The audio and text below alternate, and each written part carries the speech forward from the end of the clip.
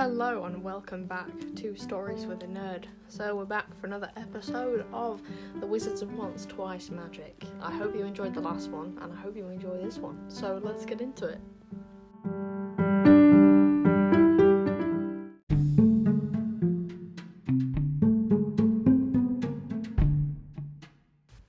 Chapter 4. The Pointing Finger of the Witch Smeller.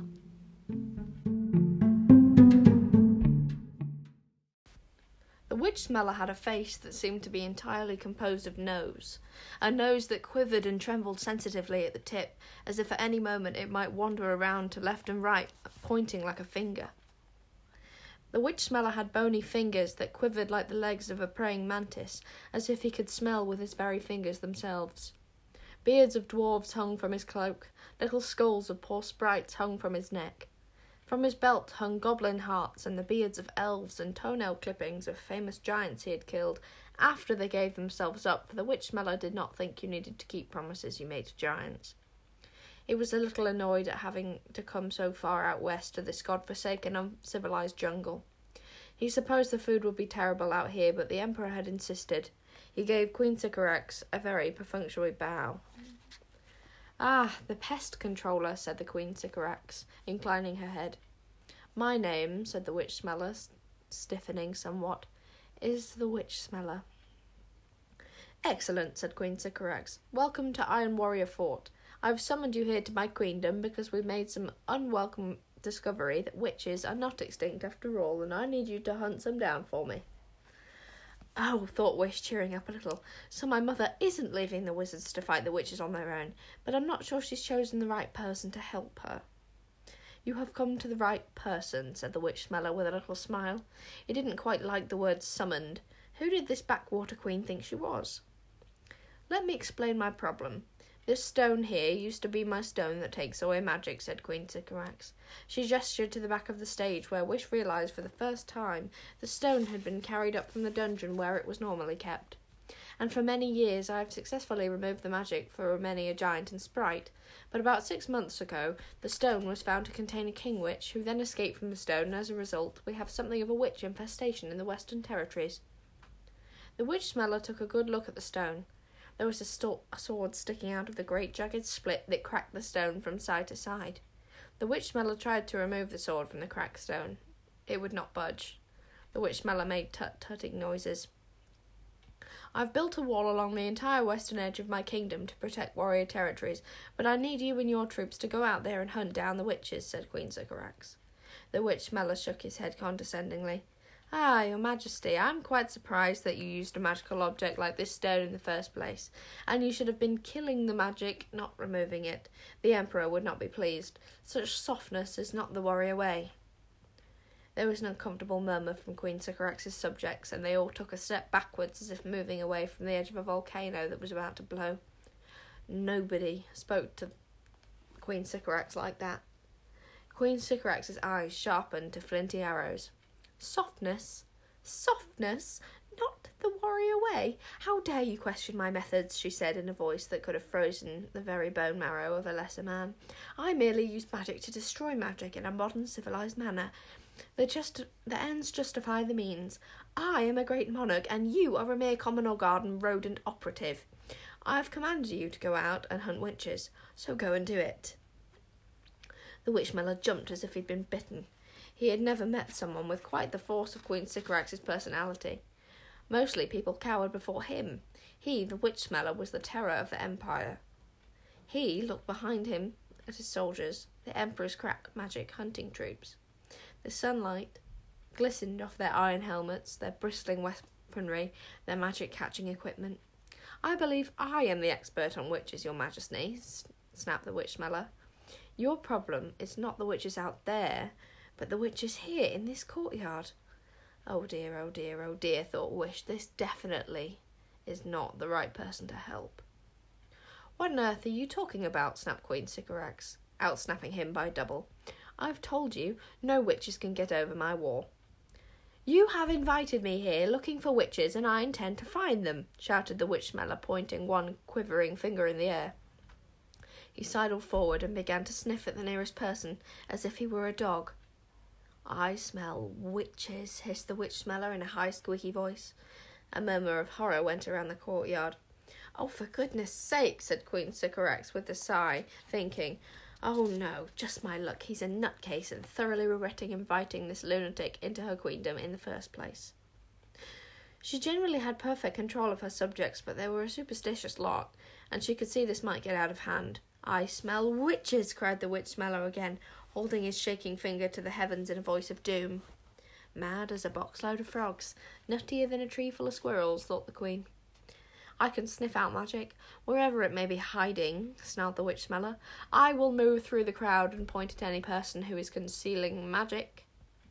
Now there was a dreadful silence in the courtyard, and you did not need the nose of a witch smeller to detect the smell of fear, nerves, and sweat. Wish could feel herself getting very hot, and her clothes itching her neck and back. Murmuring mistletoe, you've never actually met a real witch, have you, Pest Controller? Said Queen Sycorax, strumming her fingers on the arms of her throne in great irritation. You'd know it if you saw one. A big feathered thing with green blood and talons. Those kind of witches are extinct, screamed the witch smeller. I'm talking about the modern witches, the witches in our midst. You won't find any magic here, Pest Controller, said Queen Sycorax, yawning. I keep a very clean castle. Wish tried to half hide behind her stepsister Drama to make herself even smaller so she would not be noticed. Her hair was so alarmingly frizzy and alive that she was having to hold it down forcibly with both arms. Maybe no one would notice. Please don't let the finger land on me. Please. If that finger lands on me, I'm never going to be allowed out of that punishment cupboard ever again. My mother is going to be so disappointed. But that will be the least of my worries because I may also be dead. And here in the quivering nose was right behind her. Sniff, sniff, sniff. The fingers paused and she could almost feel them, the bony digit about to press itself into her back, like the spooky white bone of a chicken. It would happen in 1 second. 2. Wish could not bear it, the agony of suspense. She closed her one eye. Please don't let the finger land on me. Please. The finger paused behind her. It was about to land on her. She knew it.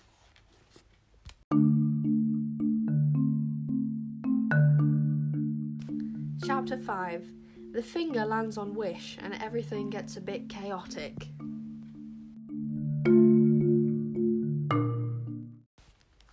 The spooky chicken finger of the witch smeller landed right in the middle of Wish's back. Aha! Crowed the witch smeller triumphantly, swinging her round to face him. A witch! The crowd gave a moan of astonishment. How do you do? Gabbled Wish, rather desperately falling back on her visitor manners. Welcome to Warrior Castle. Did you have a good trip? Very pleasant weather for the time of year. I do hope you are well. And, what do you do? The witch smeller blinked at her in amazement. I hunt witches, he snarled. You have to hand it to Queen Sycorax. She was absolutely as cool as a cucumber in a crisis. She glided out of her throne in a graceful golden flash, and she laid a restraining hand on the witch smeller's arm. She even managed to sound a little bored. That is not a witch, Pest Controller, said Queen Sycorax. That is my daughter, Wish. She may be a bit of an incompetent disgrace to her tribe, but she most certainly is not a witch. She couldn't possibly be the daughter of a warrior queen, hissed the witch smeller. She's very odd-looking. I think I know my own daughter, said the queen witheringly. Hair disgraceful. Height poor. General warrior turnout utterly substandard. Where are your weapons, Wish? I left them in the cupboard, said Wish, miserably looking down at her feet to avoid her mother's scathing gaze. Spelling appalling. Disobedience unspeakable. Deportment tragic, continued Sycorax, brutal even by her own standards, for Sycorax was cross. Yes, it's definitely her. But this notice on her chest says that she's a fuel. What is a fuel? Spluttered the witch smeller suspiciously. Is that some kind of Western magical being? You are the fool, Pest Controller, said Queen Sycorax in a coal-reasoned voice. Witches cannot hide themselves in people. I keep telling you, witches are a very different thing altogether. Witches have green blood and feathered wings. They are not extinct, which is the reason I summoned you here in the first place. The witch smeller had regained his composure. He held up his finger. The finger is never wrong, shouted the witch smeller. Search the fuel. Sycorax drew herself up to her full royal height. My daughter, however hopelessly unworthy, is of royal blood and a direct descendant of Grimshanks the Ogre Wrangler, said Queen Sycorax. You most certainly will not search her, or I will be complaining to the Emperor personally. Wish, will you turn out all your pockets on your own, won't you, Wish? Thank goodness Bodkin had taken all those enchanted objects off her, thought Wish. He was the best bodyguard in the world, and she really, really should start taking his advice. Wish felt in her pockets, confident at least of finding nothing there, and turned a little white. She slowly drew out her hand, opened it, and there sitting in the palm was...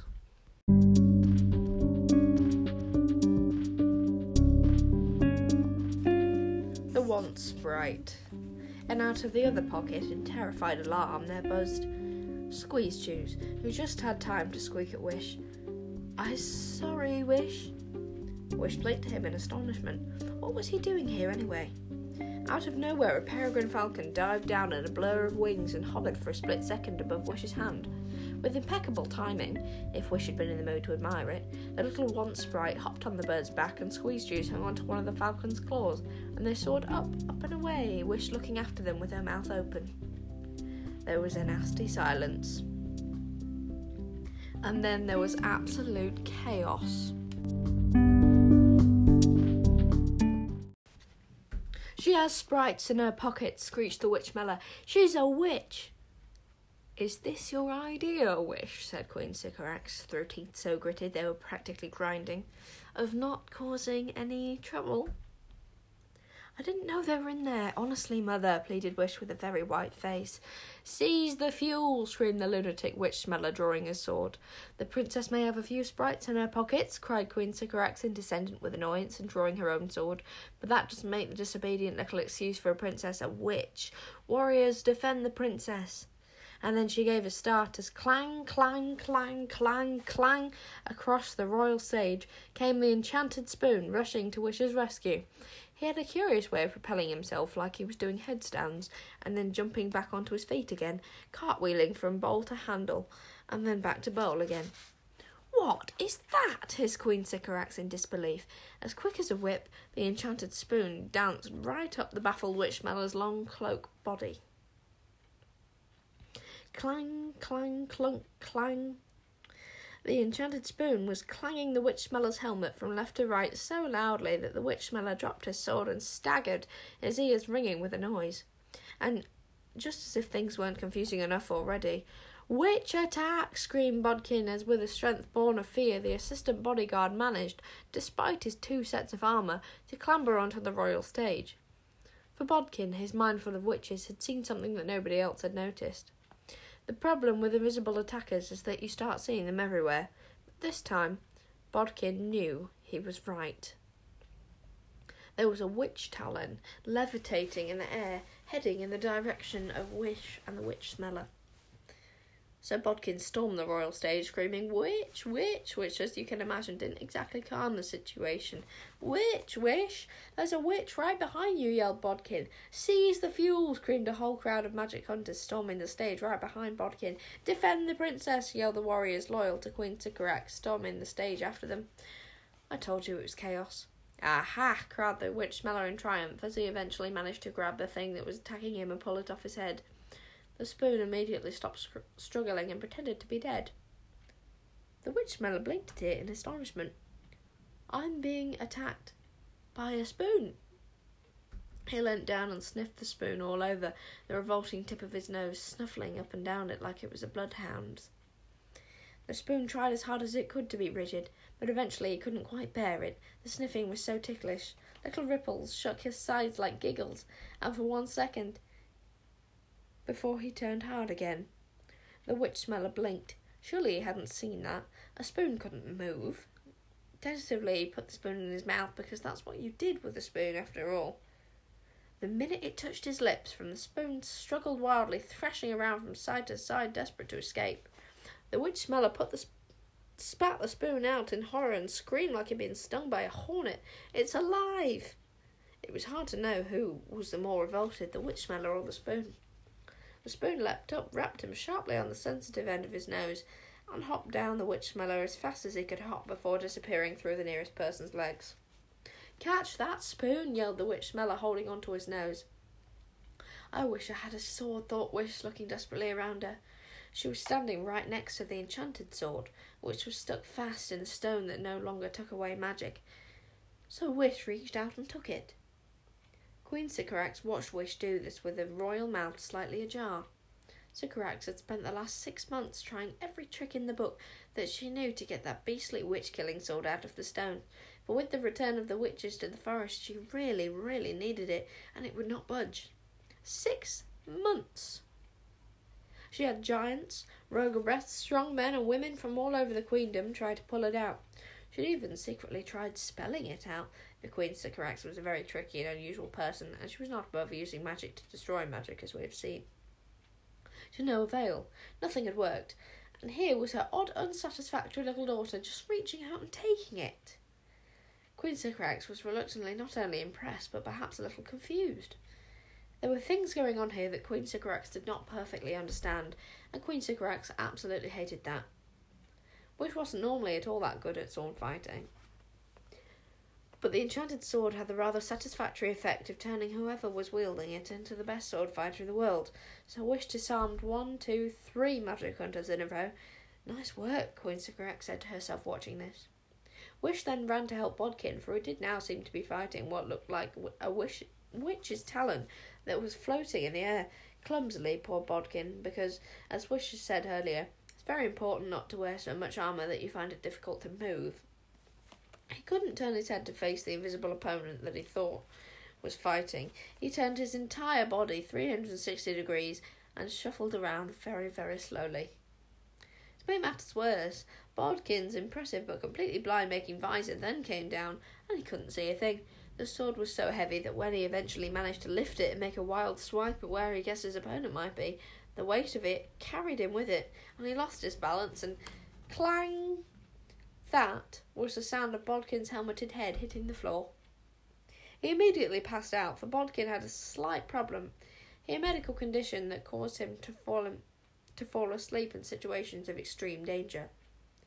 "Bodkin, wake up!" yelled Wish. "Who? Where? What? How?" Bodkin sat up, holding his head. "Iron Warrior Fort? Possible witch attack? Watch out, I think it's going to dive!" shouted Wish. She was about to lunge with the enchanted sword towards where she thought the invisible assailant might be. And then she checked herself just in time. Could this be... Chapter 6. And a little more chaotic still. Indeed, it could be. The invisible assailant slowly became visible in front of Wish's eyes as the iron of the soldiers surrounding him made whatever invisibility spell he was using to wear off. It was the wizard boy, Zar, son of Incanzo. "Zar!" exclaimed Wish, completely forgetting that they were where they both were in her delight at seeing her old friend again. But, what are you doing here?" "I'm saving you, even though you completely sabotaged my mission," shouted Zar. "That tricky wretch of a wizard boy," gasped Queen Sycorax. Zar, you see, had gone to considerable trouble to get into Iron Warrior Fort. He needed his spelling book. Caliburn had begged him not to involve Wish in all this trouble, but Zar had said he would just sneak in and take back the spelling book without her realising. Everything had initially gone to plan. He had got through the wall by the simple trick of approaching the gate wearing Queen Sycorax's hooded cloak, which she had stolen from her 6 months ago. Queen Sycorax made a bit of a habit wearing these spectacular cloaks that didn't show her face, so she could come and go through her own wall without people recognising her.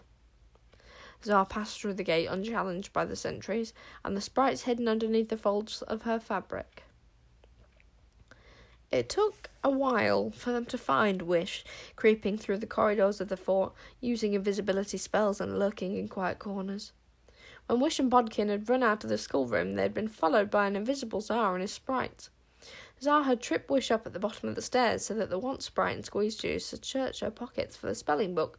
But once they were in the courtyard, all the surrounding iron had turned them both visible, and by the time Wish had reached the royal stage, it didn't seem a very good moment for the sprites to escape. Tiffenstorm and Hinky Punk were all for leaving Wish to fend for herself when the witch smeller accused her of being a witch. But Zar was determined to stick to his resolution to be good. He couldn't abandon Wish, particularly when it was his sprites in her pockets that had got her into trouble. So he made an invisible charge at the witch smeller, only to be tackled round the legs by Bodkin the bodyguard, who mistook Tsar's drawn sword for the talon of a witch. But this was all news to Wish, who hadn't realised any of this was going on. Saving me? Sabotaged his mission? What is Tsar talking about? Blink, blink, blink, blink, blink, blink. Out of nowhere, 6 sprites came blinking into visibility, and then blink, blink, blink, 3 smaller lights of the hairy fairies. Wish had been missing these sprites so badly, and at any other time she'd have been so thrilled to see them. But right now, I have to say, I don't want to be unwelcoming, but this is a really, really bad moment for you to drop by, said Wish. This was the understatement for the Iron Age. The effect of a wizard boy, a talking raven, 6 sprites, and 3 hairy fairies rapidly appearing in an Iron Warrior fort full of blood-crazy magic hunters who had already been whipped into a witch-finding frenzy by a barking mad witch smeller is a rather similar one to that of a large, plump, juicy chicken with 10 dear little yellow fluffy baby chicks suddenly appearing in the middle of a pack of ravenous wolves who've had a bit of a lean streak lately. A wizard and its witch companions, shrieked the witch smeller. He really couldn't have ever seen a real witch if he thought a witch looked like squeeze juice, but the other magic hunters weren't in a mood to be picky about their species identification, so they all joined in joyfully. Get them, they cried. Now, this was a crisis. Queen Sycorax's warriors might rush to stop the magic hunters from seizing their unsatisfactory little princess, but they weren't going to do the same for Tsar. Indeed, they might even join in. After meeting him 6 months ago, Tsar wasn't exactly top of Queen Sycorax's midwinter end eve present list. Yes, it was most definitely a crisis. But Wish, though she didn't look much like her mother, did in fact have a few things in common with Queen Sycorax. She was rather good in a crisis. Cool, collected, tricky, if by tricky you mean clever. In that split second where it became apparent that Tsar might be killed if she didn't come up with a pretty nifty solution right now, Wish reviewed her options. She was a bit hampered by the fact that no one had taught her how to use her magic properly, so these choices were a little limited. She could take off her eye patch entirely. That would make the castle fall down, which would create a diversion, but would also be dangerous and a little messy. She could use a spelling book to do a spell of invisibility or transformation, but Bodkin had the spelling book, and it would take way too much time for him to retrieve it, carefully hidden as if it were beneath many layers of body armour. Or she could cast a spell that she had seen someone do before, so she could copy it. Wish thought back to 6 months ago when Tiffenstorm had cast the spell that made Tsar's bedroom door shrug out of its frame like an old man shrugging out of its jacket, and turned it into a flying door so that they could escape from Wizard Fort. She wriggled up her eye patch just a tiny, tiny smidgen and looked up towards the Tower of Education. She imagined the door of the punishment cupboard. She knew that door well, gently shrugging out of its doorframe in the same way as Tsar's bedroom door had done. She spelled out the word that Tiffenstorm had said as she cast the spell, M-O-U-V-E. Luckily, magic did not seem to care about the exact positioning of the letters. Indeed, it seemed to positively like creativity in the spelling department. It invigorated the magic, like adding oxygen in some kind of chemical experiment. As the magic hunters thundered towards them, swords drawn, shouting, "Kill the witches!" Boom! Above their heads, the broken door of the punishment cupboard exploded out of the top window of the Tower of Education and rocketed at breathtaking speed, neck-high across the courtyard. Everybody had to stop charging towards Tsar and the sprites, misidentified as witches, and throw themselves on the ground for fear of being decapitated. The witch smeller rubbed his eyes and stared upward at the door, sailing into the air and turning back round again for another dive. "What's that?" whispered the witch smeller in a hollow voice of disbelief. "It seems to be a door, sir," said his sergeant smartly. "I know it's a door, idiot," spat the witch smeller. "But what's it doing flying through the air like a bird?" The door came to a screeching, manic, hovering halt in front of Tsar and Wish. "The wizard boy is kidnapping me," shouted Wish, grabbing Tsar by the arm and dragging him onto the door. The sprites, already finding it difficult to fly because of all the iron around, threw themselves down on the door beside them. Tsar grinned. "Quick thinking, princess." Neither he nor the sprites could make this door fly themselves because the door had iron hinges and an iron lock. "How do I make it work?" panicked Wish. She'd never driven a flying door before. Use the key, advised Caliban.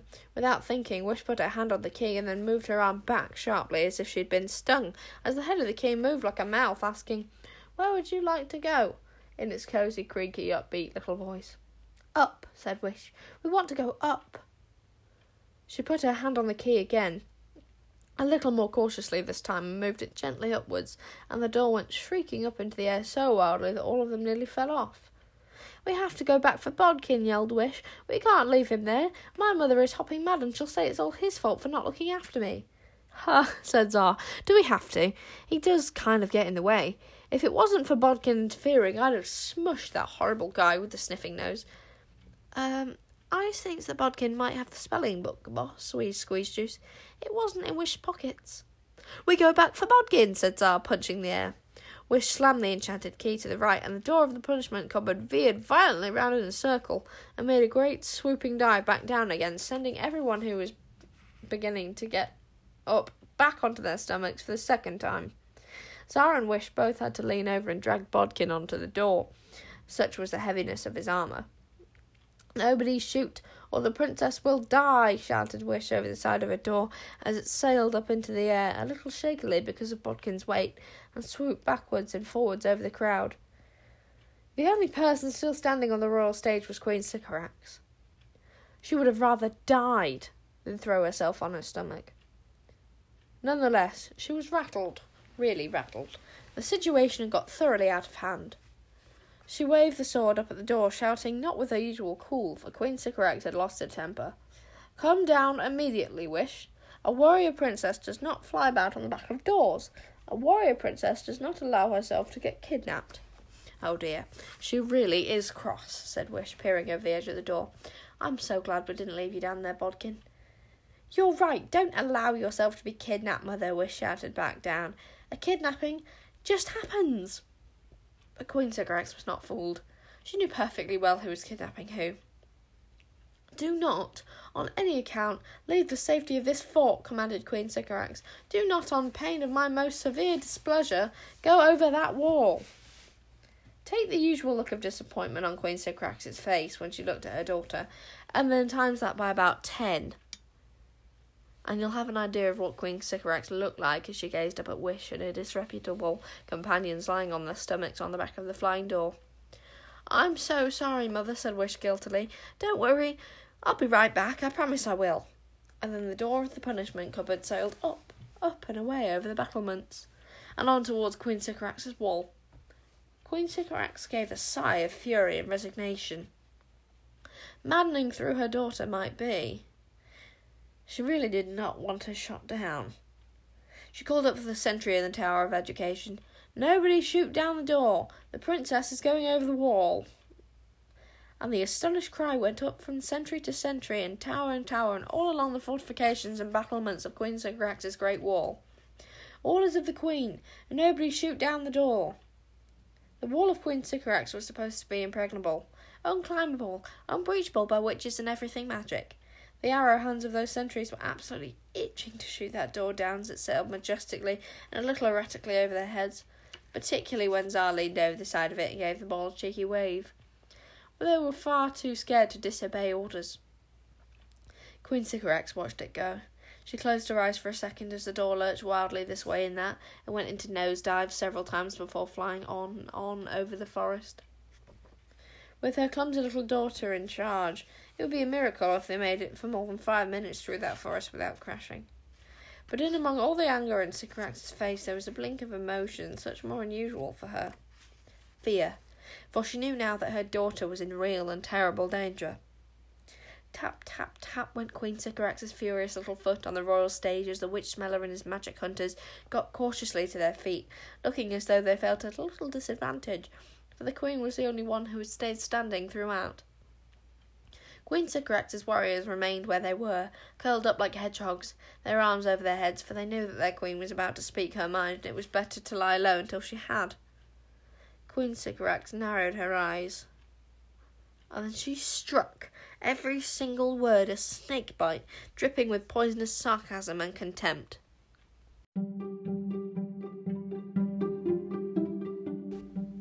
I hold you entirely responsible for this mess, you miserable little pest controller, flashed Queen Sycorax.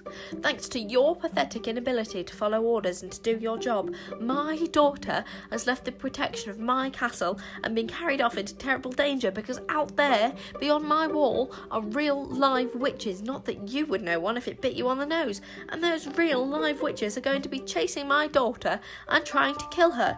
And this is all your fault. The witch-smeller's mouth opened and shut, and then he drew himself up and put his finger in the air for full scariness.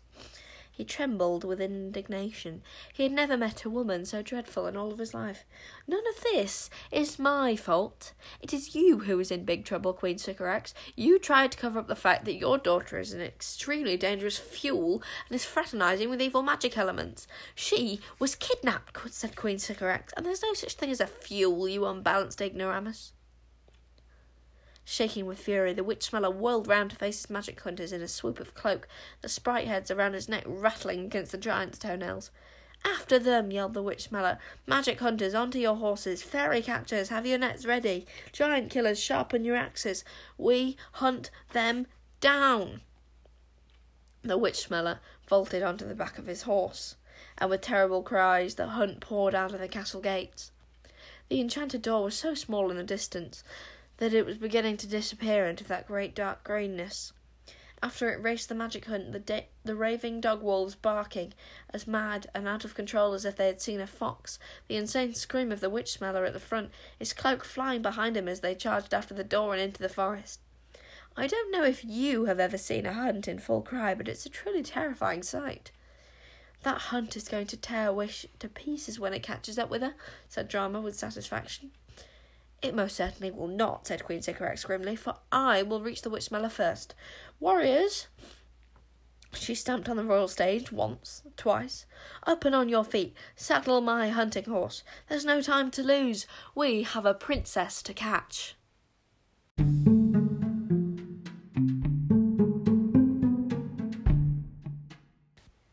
Chapter 7. On the Other Side of the Wall.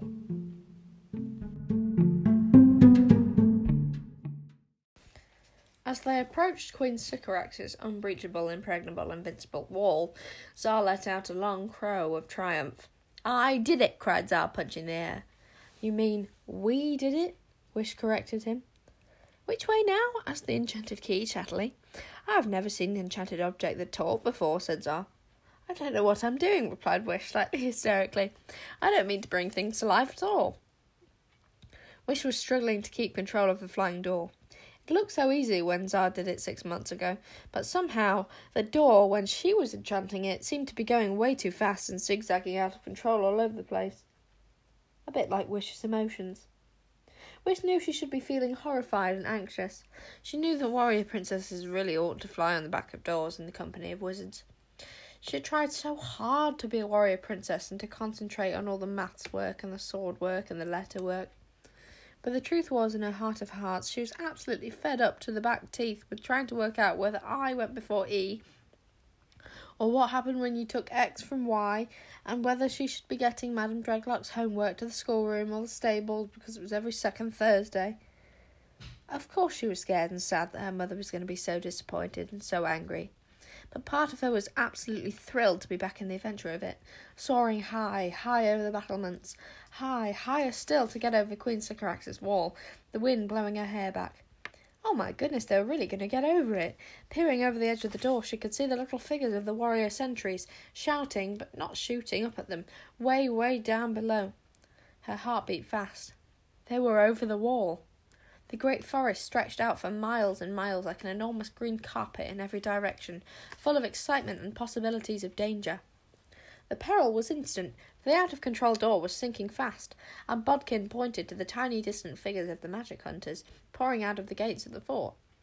They had to get as far away as possible if they were not going to be caught very quickly. "Bodkin," ordered Wish, "take off your armour. It's weighing us down." As Bodkin threw away breastplate after breastplate, spears, swords, leg protectors, arm protectors, they all fell into the forest below. The nose of the door lifted, though it became no slower. In fact, it speeded up. It became easier to control. Wish's heart lifted too. The enchanted door shot over the forest canopy as fast as a speeding arrow, and Wish thought joyfully, "They'll never catch us now, or not to light at least." They zoomed over the ragged river, and on and beyond, out of Queen Sycorax's territory, out of the boringness of real life and punishment cupboards and horrible stepsisters, and into the drama and excitement of the wizard wildwoods. However, once they were away from Queen Sycorax's territory and flying above the forest, Wish's elation died, for there was something odd about the land she was looking down on, something different from the last time she had flown over it. Normally there was the friendly smoke of wandering giants moving slowly across the countryside, or the bonfires from the wizard camps, or great swarms of chattering sprites migrating south or north depending on the season. Now there was not a breath of smoke, not a sound. The forest was weirdly quiet, and worst of all were sinister blackened circles cut into the woods like a child had torn into them with a wicked pair of scissors. "Oh my goodness," whispered Wish. "This has all been done by witches," said Zar grimly, finishing the sentence for her. "I had no idea this was all going on," said Wish. It was a horrid thought, that while life was going on exactly as normal in the warrior territories, they'd just been doing their training and their maths work just like they always did. Terrible battles had been carried out on this side of the wall. "Yes, well, that's your mother's all over," said Zar. "As long as you're safe, she doesn't care about us. She's left us to be exterminated." "That's not entirely true," said Wish. "She hired the witch smeller and his magic hunters, didn't she?" "If the witch smeller is that guy with the sniffing nose and the weird pointing finger, do you really think he's going to improve the situation?" said Zar. Wish had to agree. The witch smeller's arrival in the wildwoods could not be described as an improvement. "No, it's all down to me," said Zar moodily. "I am the boy of destiny, after all." Bodkin had shut his eyes at the word witches. Witches were all he needed to make him feel thoroughly sick, particularly because he'd now got rid of most of his armour. He was a reluctant flyer at the best of times, but as a first-time pilot, Wish was sending the door swooping up and down and swaying side to side in such a wild and uncontrolled manner that his stomach seemed to have been left behind somewhere back in the castle. "Which way should I take it?" said Wish. Zar pointed down to the right. "The snowcats and Crusher are waiting for us somewhere over in that direction," he said. It was a bit of a bumpy landing. When they got below the tree canopy, Wish had quite a lot of difficulty in getting the door to slow down because she'd always got a tad confused between left and right, and the door slammed rather maniacally through the tree trunks until eventually she found a small clearing, and they slammed down into the ground with such energy that all three of them were catapulted off the door. "Whoa," said Zar with reluctant respect, picking himself up and brushing himself off. "You were one crazy door driver, Wish." And then he punched the air and shouted, "I did it! Quest accomplished! Look at me, oh gods of the trees and water, and bow down in respect!" "Oh, yes, well done, Zar, well done," squealed Squeeze Juice excitedly. "You're brilliant, you really are." "I most certainly am," said Zar with a grin. "One 13-year-old boy flying very low has achieved the impossible double, breaking out of Gomin Crag prison and getting over Queen Sycorax's supposedly breachable wall. Not once, but twice. I am the boy of destiny. Feel my power." And then he threw back his head and howled too. Wish and Bodkin, picking themselves up and realising the enormity of what had just happened, looked at the so-called boy of destiny very, very balefully indeed. "Aren't you going to thank me for saving you?" said Zar, just to add insult to the injury. "What do warriors do thank yous?" "The cheek of it!" "Ha! You saved us!" exclaimed Wish in her outrage, hands on her hips. "We saved you! If I had enchanted that door, those magic hunters would have killed you. And now Bodkin and I are in big, big trouble." "Helping me out there was the least you could do when all your relatives were attacking me," said Zar. "You warriors are not very friendly to your guests." "Guests? Guests are invited. Guests are polite. Guests don't sneak in invisibly and try to steal things off you," said Wish. "I think the word you may be looking for is burglar, not guest." "That spelling book is mine," howled Zar. "I need it for a very important quest. And talking of burglary, you warriors know all about that, don't you? Because you're the biggest burglars in the world, and you've been stealing this forest off us for as long as anyone can remember." "You can't steal a forest," yelled Wish. "The forest belongs to everyone."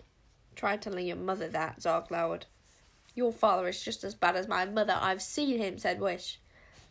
Wizard and warrior stood nose to nose in the forest, bellowing insults and curses at each other as if their ancestors had done throughout history, ever since warriors first invaded from across the seas, and the two sets of humans met in battle in the wildwoods centuries before. Caliburn sighed.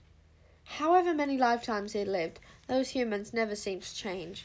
He'd hoped for better for these two, but maybe they were going to be just like the others. So I wasn't feeling too pleased with his father.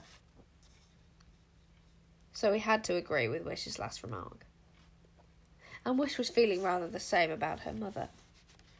They both paused. "We shouldn't be fighting, Tsar," said Wish at last, sticking out her hand for him to shake. "I've been really worried about what happened to you, and I'm so glad you're safe. I thought we were friends." Tsar didn't have at all that many friends at the moment, what with one thing and another. And he rather liked Wish, even if she was an enemy. He was rather fond of the odd bodyguard who kept falling asleep, so after a while he said, "Thank you for helping me out by enchanting that door." Tsar shook her hand and grinned back. "And I like your style of door driving." Maybe there was hope for the humans after all. And it was really funny, wasn't it? His Tiffin Storm blinking into life beside them, the Witchmeller screeching like a screech owl, "The spoon is alive, the spoon is alive." Now the danger was over, it really was quite funny. Wish and Tsar and the sprites and even Bodkin were laughing at the memory of the Witchmeller. The spoon did a brilliant impression of bonking him on the nose, and even Caliburn's shoulders were shaking before he remembered himself and gave a little cough. "I'd just like to gently remind you that you're supposed to be meeting everyone else here, Tsar." Tsar stopped laughing. "Oh, yes, you're right, Caliburn." He whistled a couple of times. "Now, where are those snowcats? And Crusher, I told them not to wander off." "Oh, there you are," exclaimed Tsar, as out of the gloom of the forest there burst 3 stunningly beautiful lynxes, who padded over to Tsar and greeted him a little enthusiastically, as if they had been 3 little kittens, knocking him over onto his back and slathering his face with licks. "Night Eye, King Cat, Forest Heart, Crusher," sang Wish delightedly, as with great crashing noises the giant lumbered into the clearing, pushing the trees aside, his head on a level with the topmost branches. She hugged the snowcats, burying her face into the deep softness of their fur, and then ran to embrace the giant round the ankle. "Oh, I've missed you all." "And we just missed you," thrilled Squeeze Juice, happily flying into her hair and making a joyful little nest in it. "Riddink, hunkulus, humungula being." "Some of us have," said Hinky Punk, and just to show that not all sprites were as soppy as Squeeze Juice, he blew a little sprite breath which froze Wish's fringe and stuck it to her forehead. "Not me, though. I hate warriors." "And this is the one sprite," said Tsar, pointing the little sprite sitting on the back of a peregrine falcon that had landed on his shoulder. "He's a new member of my sprite team. Your wicked mother took his magic away, but he's learning to live life without it, aren't you, one sprite? His wings don't work anymore, but he's learnt to fly on the back of this peregrine falcon." The once sprite was sprite-sized and sprite-shaped, but no bright light shone from his chest. His colour had faded, till you could hardly tell what it might have been once. His wings had withered on his shoulders, and the sharp little points of his ears had turned and drooped. "It's very nice to meet you," said Wish, giving the once sprite a shy wave. The once sprite did not look as if he had forgiven Wish for her mother's actions. He stared stiffly into the distance as though Wish were not there. But Wish was too happy in that moment to mind. The truth is, if you spend most of your life with your only real friends being an assistant bodyguard and a spoon, it's very nice to meet up with some other people who are on the same wavelength, even if some of them are a little annoying sometimes and supposed to be your deadly enemies. Bodkin drew his sword and screamed, "Werewolf! Get behind me, Wish, there's a werewolf!" as he saw Lonesome for the first time, prowling in the shadows behind the other wolves, his tail swaying ominously from side to side. "Oh no, that's fine, he's a friend," explained Tsar with a careless wave of his hand. "I met him in Gorming Crag." "A friend? You're friends with a werewolf?" said Bodkin. This really was too much even for Tsar, but werewolves were used to be known as companions for witches. "And what were you doing in Gorming Crag? Isn't that some kind of prison?" Lonesome was innocent. "He should never have been in prison in the first place," said Tsar, "and for a loner raving foul-mouthed werewolf, he's really quite friendly. He just needs a bit of help with his manners." "Doesn't everyone in prison say they're innocent?" said Bodkin, looking very dubiously indeed at the werewolf, who was pawing at the ground in some manic sort of way as if he was barely repressing the urge to rip them all to pieces. The werewolf bared its teeth menacingly at Bodkin. "Oh, Bodkin, don't be so prejudiced," scolded Wish. "This werewolf may be a very nice werewolf for all we know." The werewolf paused for a moment, stiffening in surprise. He had never met warriors before, having spent his whole life locked up in Gormancrag, and this was the first time that anyone had ever described him as very nice. Most people just ran away screaming. "Why were you in prison, Tsar?" asked Wish, "and why do you want the spelling book? I'd have just given it back to you. You didn't have to sneak in and steal it." "Caliburn didn't want me to get you involved," said Tsar, "and I need a spelling book so I can make my father's staff work properly. I'm going to need all the magic that I can get in the quest I'm going on. A quest to get rid of this." Tsar took off his glove. Wish and Bodkin let out horrified gasps. "I wish you'd stop doing that," moaned Caliburn, putting one wing over his eyes, and as the sprites burned with green fire, hissing and cursing in alarm, and the snow cats and the wolves crouched down, growling. A trembling squeeze juice flew into Wish's hair and made a little nest there. "Oh, my goodness," whispered Wish in horror. "What happened to your hand? It's the witch stain, isn't it? But I thought the stone that takes away magic had taken the witch stain away. We all saw it happen in my mother's dungeon." "Yes, well, it didn't take all of it," said Tsar. "The great thing about it is that I can do magic now, and that was wonderful. At first. But the bad thing about it is, it's bad magic," finished Caliburn. "Very, very bad magic, and as you can see, it's getting worse." Bodkin and Wish shivered as they looked at Tsar's hand. "It looks so awful.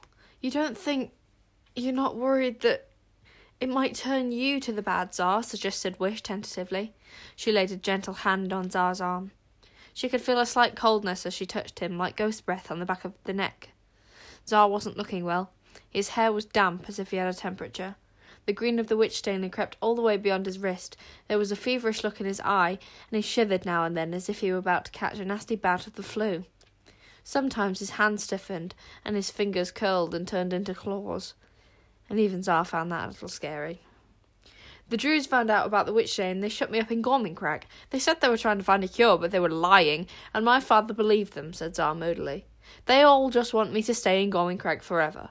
My father doesn't care. Well, I'll show them." "But what are you going to do, Tsar?" said Bodkin. "The stone that takes away magic is broken. You can't use that anymore." "The only way to get rid of a witch stain is to get rid of the witches themselves," said Tsar. "So that's what I'm going to do. I'm going to go out there and destroy them." Bodkin looked at him with an open mouth. He had met witches before and knew exactly how scary they were. "You're going to go out there and face a whole horde of acid-blooded nightmares all on your own, on purpose. But you're just one small boy." Caliburn coughed. "And it's all very well saying you're going to destroy them, Tsar, but how, exactly? That's been my point all along." "Well, that's why I need my spelling book," said Tsar. "I'm sure there'll be something in there that can help me." "This is the most extraordinary coincidence," said Wish excitedly. "What coincidence?" moaned Caliburn, feeling the beginnings of a serious worry coming on. "I hate coincidences." "I've just today found a spell in the spelling book to get rid of witches," said Wish triumphantly. "In fact, that's exactly why I broke out of the punishment cupboard. I wanted to get the spell to you and your father. Bodkin, show Tsar." As soon as she said these words, the spelling book flew out of Bodkin's pocket and up into the air and into Wish's hands, growing larger as it flew. Wish tapped the letters onto the contents page to take them to the right part of the book. "It was quite strange, really. I didn't find it so much as write it," admitted Wish. "I was using the feather that Caliburn gave me to write with, and it was almost as if Caliburn's feather was writing on its own." They all crowded around the spelling book to see the page.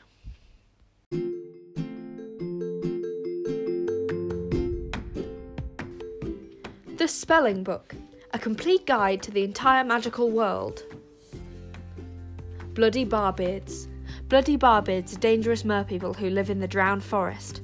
They have a grudge against all wizards, the reasons for which have got lost over the centuries, but any wizard found swimming in a sea of skulls will be dragged down to the bottom of the ocean by a bloody barbeard. Three-headed Bugbear. Bugbears are large, annoying creatures with great tracking abilities. Once they are on your trail, they will very rarely give up. The third head on this bugbear is invisible. Telekinesis. Moving things with your mind. The power of moving things with your mind.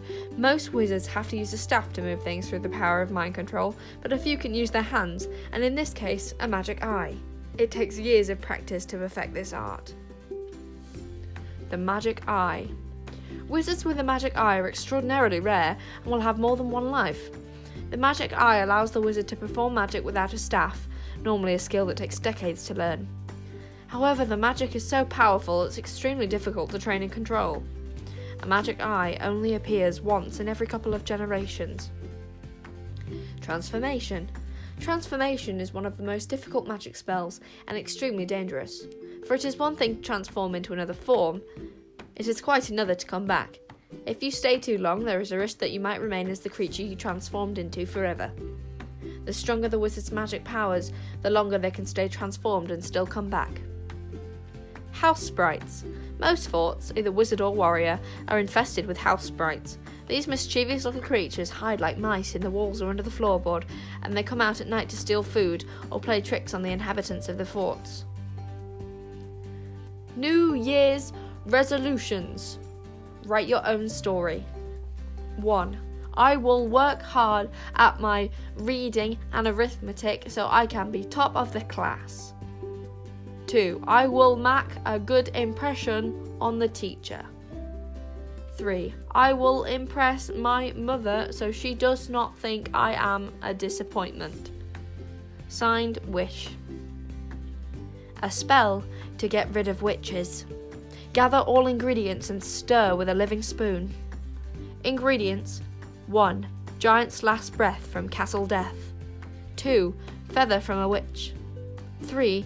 Tears from a frozen queen. The spelling book thanks you for reading and would gently remind you that things generally turn out alright in the end. Hopefully.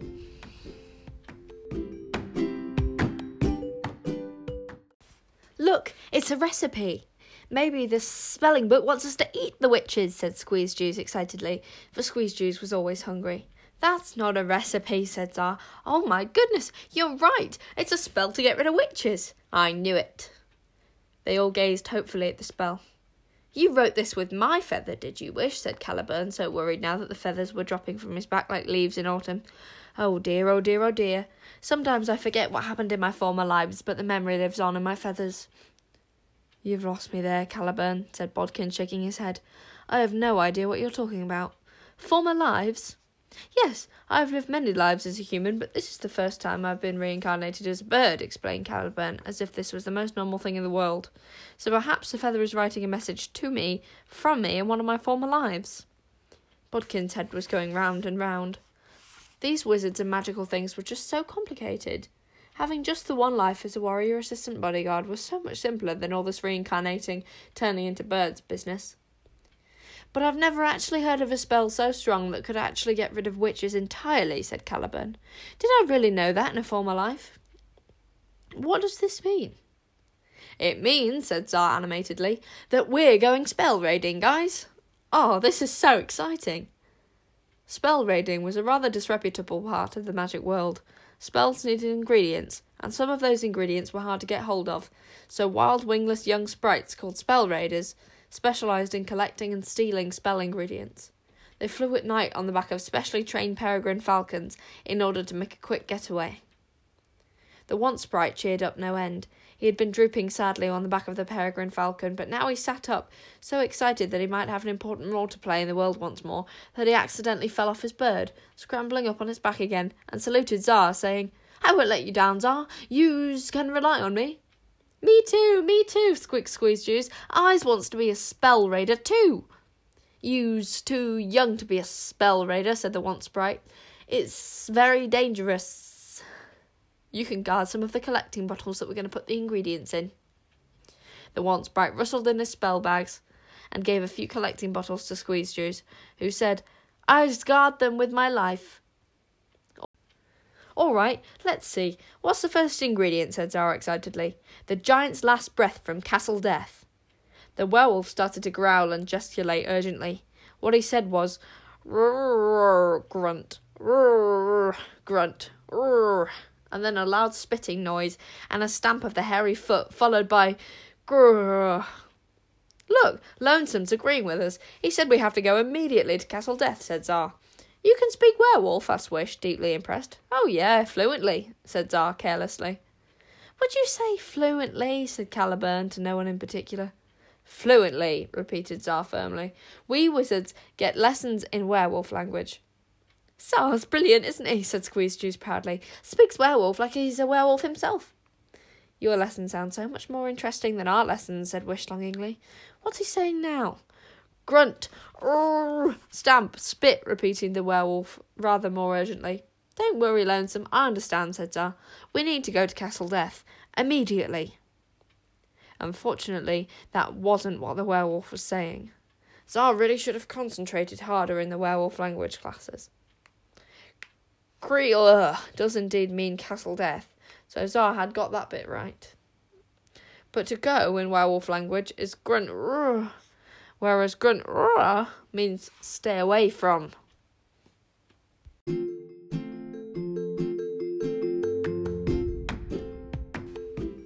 The spelling book. Two-headed saber-toothed werewolves. Werewolves do not only come out at night, as the legend suggests, and some are more friendly than others. This two-headed saber-toothed werewolf is remarkably speedy and very savage, so best avoided unless you are a very fast runner.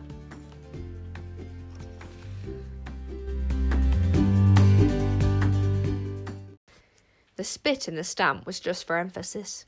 So what the werewolf was actually saying was, for goodness sake, stay away from Castle Death. The werewolf got more urgent still.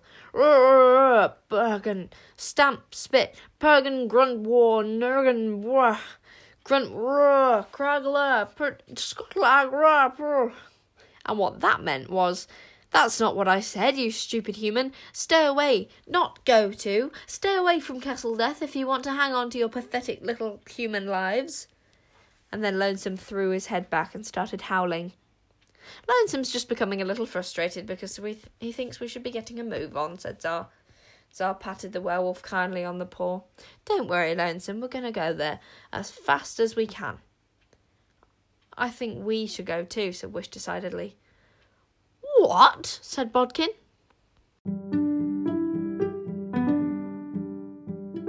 So we're going to have to end it there for this episode. I do hope you enjoyed. And I hope to see you all listening the next episode. So see you next time. Bye.